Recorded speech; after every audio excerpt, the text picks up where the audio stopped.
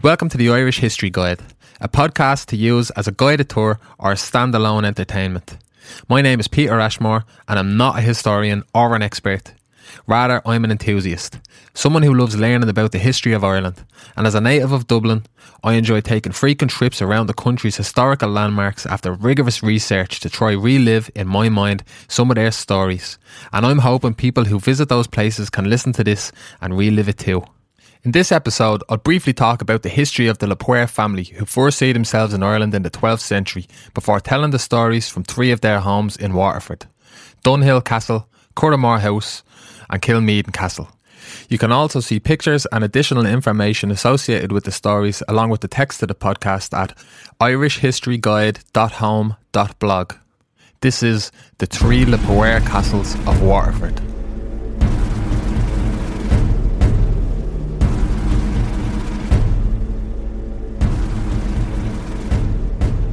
In 1171, King Henry II visited Ireland shortly after the beginnings of the Norman conquest to meet with Richard de Clare, or Strongbow. The visit was meant to assure his dominance over the Normans who had left from Wales in 1169 and what became a mostly successful conquering of the island. During his stay, he would also seek to receive submission from Ireland's major kings.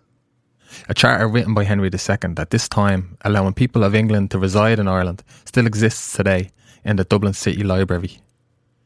After Strongbow took Dublin, the king was concerned that without his personal presence, the Normans of Ireland may establish an independent kingdom separate of Anglo-Norman England. This could pose a much greater threat than the Gaelic tribes, as the Normans were more advanced in warfare than the natives of Ireland. In 1177, the king visited Ireland again, but this time for administrative purposes rather than potentially threatening ones, as Strongbow had died the year previously. He sought to appoint his youngest son and yet to be king, John Lackland, as Lord of Ireland and grant lands to Anglo-Norman lords who would swear fealty to John. Among King Henry II's accompaniment to Ireland were four men thought to be brothers from Devon: Sir Robert, Sir Roger, Simon and William Poer, with Sir Robert heading the clan. Sir Robert acted as Marshal of Ireland and was commissioned with Hugh de Lacy, later of Trim Castle, as Justiciars of Ireland, all after he became a grantee of lands in Waterford, lands that were taken from the O'Flanagans by the king. Seemingly an ambitious man, Robert was held in lower regards by Geraldus Cambrensis, or Gerald of Wales, the 12th century chronicler, who wrote of him: "He was dishonourable and so lacking in activity," and according to some, he later settled in Meath. Sir Roger the Beardless, on the other hand, was written of by the same chronicler, saying, "There was not a man who did more valiant acts than Roger Poer, who, although he were young and beardless, yet showed himself a lusty, valiant and courageous gentleman." Over time, the family built up a reputation with large forts and castles to defend that reputation on the lands of the entire county of Waterford. The land known as Poercha, or Power's country, spanned from Waterford city to the Comra Mountains and the water beyond Lismore. During the next few centuries, the occupying Anglo-Normans became Hibernicised by marrying into Gaelic families and becoming part of the Irish culture itself, which birthed the term Hiberno-Norman, or later Anglo-Irish, similar to the Dane invasion centuries earlier, resulting in the Hiberno-Norse. As the crown granted the Poers more land and titles and as a result more power, some of them began to consider Waterford their own country essentially, appointing their own judges for their courts using Brehon law and introducing their own levies. Caisleán Dunhill, Dunhill Castle. The specific ancestral history of the Poers are somewhat uncertain until the 13th century under the reign of King John, which is exactly the period when Dunhill becomes apparent, with some exterior castle walls that are still partially standing dating to this time period. The earliest mention of the now ruined church, however, was in 1302, where a record of taxation exists for its serving area. Spanning between the castle and the church is where the medieval village of Dunhill stood. A string of wooden houses with smoke billowing through the thatched roofs, people and farm animals roaming the muddy paths while being overlooked by the priest's tower of residence, which was once attached to the front of the church. The name Dunhill, meaning fort on the cliff, suggests that a Gaelic wooden castle existed here until the building of a stone Anglo-Norman castle, peering over the River Anne, most likely erected by the Baron of Dunhill, Henry Fitzphilip Poer. As mentioned previously, a large portion of the Poer clan had become Hibernicised and obtained a fearsome reputation by the 14th century. Nearly 200 years after landing in Ireland with an English king, some of them were now openly rebelling against the crown. During this time, they had frequently launched raids on Waterford City alongside the O'Driscoll clan with mixed results. In September 1368, they suffered a Pyrrhic victory in Tremor after a bloody battle ensued.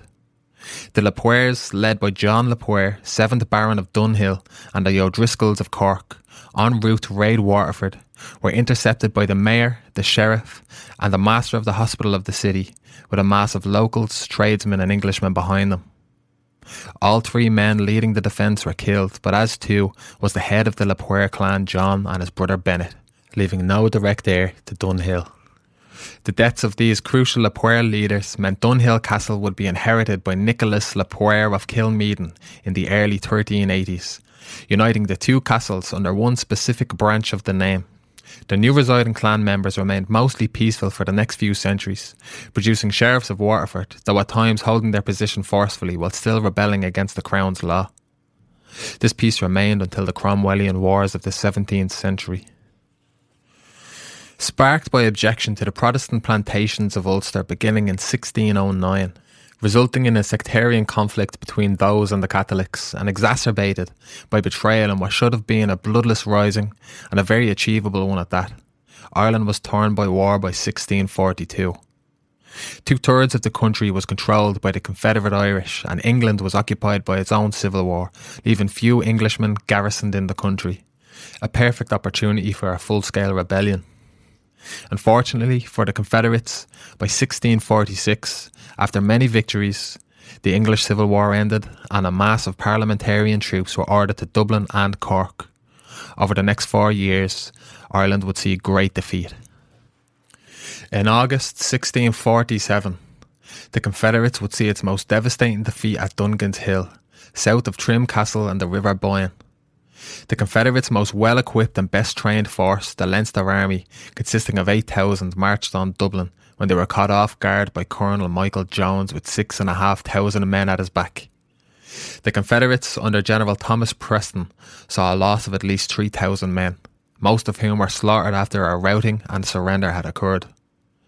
A demoralising event they would never come back from, yet the Catholic Irish still pursued.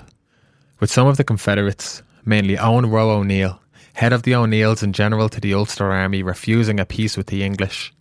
In fact, refusing to the point he saw his Ulster forces fight against other Confederates who sought out peace with England. He soon came to his senses though, in 1649, as the next 3 years were marked with blood in Irish history, as the Brits thought to put an end once and for all to the idea of a free Ireland. Just as Strongbow landed with archers, mailed armour and cavalry, boasting their advancements in warfare, Oliver Cromwell arrived with their new model army and their artillery units. After massacring Drogheda as a sign of what's to come, he secured the east coast of the island to assure a supply run from England. Cromwell then set his sights on the regions of Wexford and Waterford to take control of the ports at the island's major walled cities. The ports once used to receive supplies from other Catholic countries during the Confederate Wars. Cromwell was not on the island to defeat the Irish Catholics. He was on a conquest to eradicate them, taking their wealth and lands and gifting it to his own men. One of the unfortunate families to be confronted with this unstoppable force was the Poer clan of Waterford. On the days before Oliver Cromwell marched on Dunhill Castle in early December of 1649, the head of the household, Sir John Poer, had left Dunhill to attend to other matters. This meant leaving alone with a small garrison Lady Giles, his wife. Lady Giles was forced to defend her home at the arrival of Cromwell and the new model army. She put every ounce of her ability into the defence against the battle-worn army, who struggled with the strategic placement of the fortified building, being impregnable from 2 sides and sitting atop a large hill. She stood with her men day and night, encouraging them to fight until death, and it was working in her favour. It seems as though the attacking army were having little success, growing more exhausted with every blast of artillery and showing signs of inevitable retreat. As too, the garrison grew tired. The lieutenant gunner asked Lady Giles for food and drink to refresh his men. For reasons unknown, possibly that Lady Giles wished to keep her men sharp, he was brought buttermilk instead of the customary beer. The gunner took insult to this and was so displeased, and in reality probably as a result of exhaustion. In an act of rage against Lady Giles, he threw up a signal of surrender from the battlements and let Cromwell and his men enter the castle with no resistance. A massive explosion of gunpowder ensued inside the walls by Cromwell's men, thought to have killed Lady Giles. Meanwhile, the surrendering gunner was taken and hanged by Cromwell, who was quoted calling him a traitor. The land was passed to one of Cromwell's men named John Cole, but the castle was never occupied again. Over the last 350 years, weathering has taken its toll on what was left of the structure, leaving behind a tower built in the 15th century with some remnants of the original 13th century walls. Caisleán Curramore Castle. The 12th century site of Curramore is a rare and historically rich place, and now regarded as possibly the most important country house in Ireland. The original wooden fort, built by Sir Roger le Poer, evolved into a stone tower by the 15th century, constructed by Richard the Bad le Poer. Richard the Bad, chieftain of the le Poer clan, took the position of Sheriff of Waterford, though not with the support of the people, in 1445, after the death of the previous sheriff, MacDavid Rua le Poer, the Red Son of David, who was regarded as a good and fair sheriff. A nickname like the Bad does not come easily in the late medieval age. Richard, who was in an open rebellion against Henry VI, frequently tormented the citizens of Waterford, murdering, robbing and assaulting everyone from bailiffs to merchants to commoners without a care as he ruled over Poer.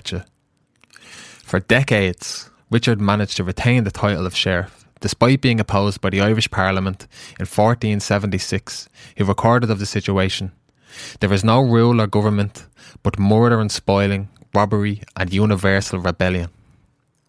All nicknames aside, the tower he built at Curramore still stands today, but not as you might think. The Victorian mansion with Georgian ranges flanking both sides was built surrounding and encasing the medieval keep, being preserved as part of the house in 1700 by James le Poer. After his death in 1704 and the end of the male line of le Poer of Curramore, the entire estate fell to his young daughter, Lady Catherine, who saw to a lot of its additions and renovations. Catherine married Marcus Beresford in 1717 and began a new line to Curramore. Before the Georgian or Victorian ages though, there was a brief period when the castle was endangered and the future of lords and earls of the le Poer clan was almost brought to an end. Curramore was the second of the le Poer keeps to have the Cromwellian army marched on during the winter of 1649. Cromwell and his men were rampaging through a cold, wet and windy Waterford, with conditions so bad he was quoted saying, "So terrible a day as I never marched in all my life." Seizing, hanging, massacring without question, until his men reached Curramore Castle. Residing in the castle at the time was John le Poer, 5th Lord in Curramore, and his family. A family with some Catholic sympathies and possible involvements with the Irish Confederates. Though John's mother-in-law, Kimbra Pyfo, who was a stern Protestant woman with power within the family, saw the Confederates in a more negative light. Mother of John's wife Ruth, who had died previous to the event, Kimbra had written a letter after the beginnings of the war in 1642 to the Lord Justice of Ireland, explaining that John had been visited with impediments which had disabled him from intermeddling with his own estate, and requested a guard to protect the Lord and their children from the horrors that the Confederates bestowed on the land. John, Lord of Curramore, had been declared a lunatic by 1629 and was incapable of taking care of his family or his land.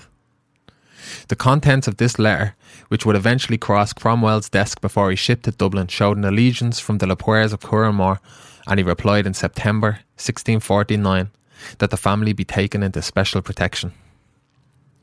Regardless of this promise, the New Model Army found themselves at the gate of Curramore 2 months after the reply. Sat idle, John was unaware an army marched on his walls for one intent or another. Luckily, his daughter of shrewd nature had noticed and quickly devised a plan. Somehow, she managed to distract John from the goings-on and locked him in the dungeon of the castle.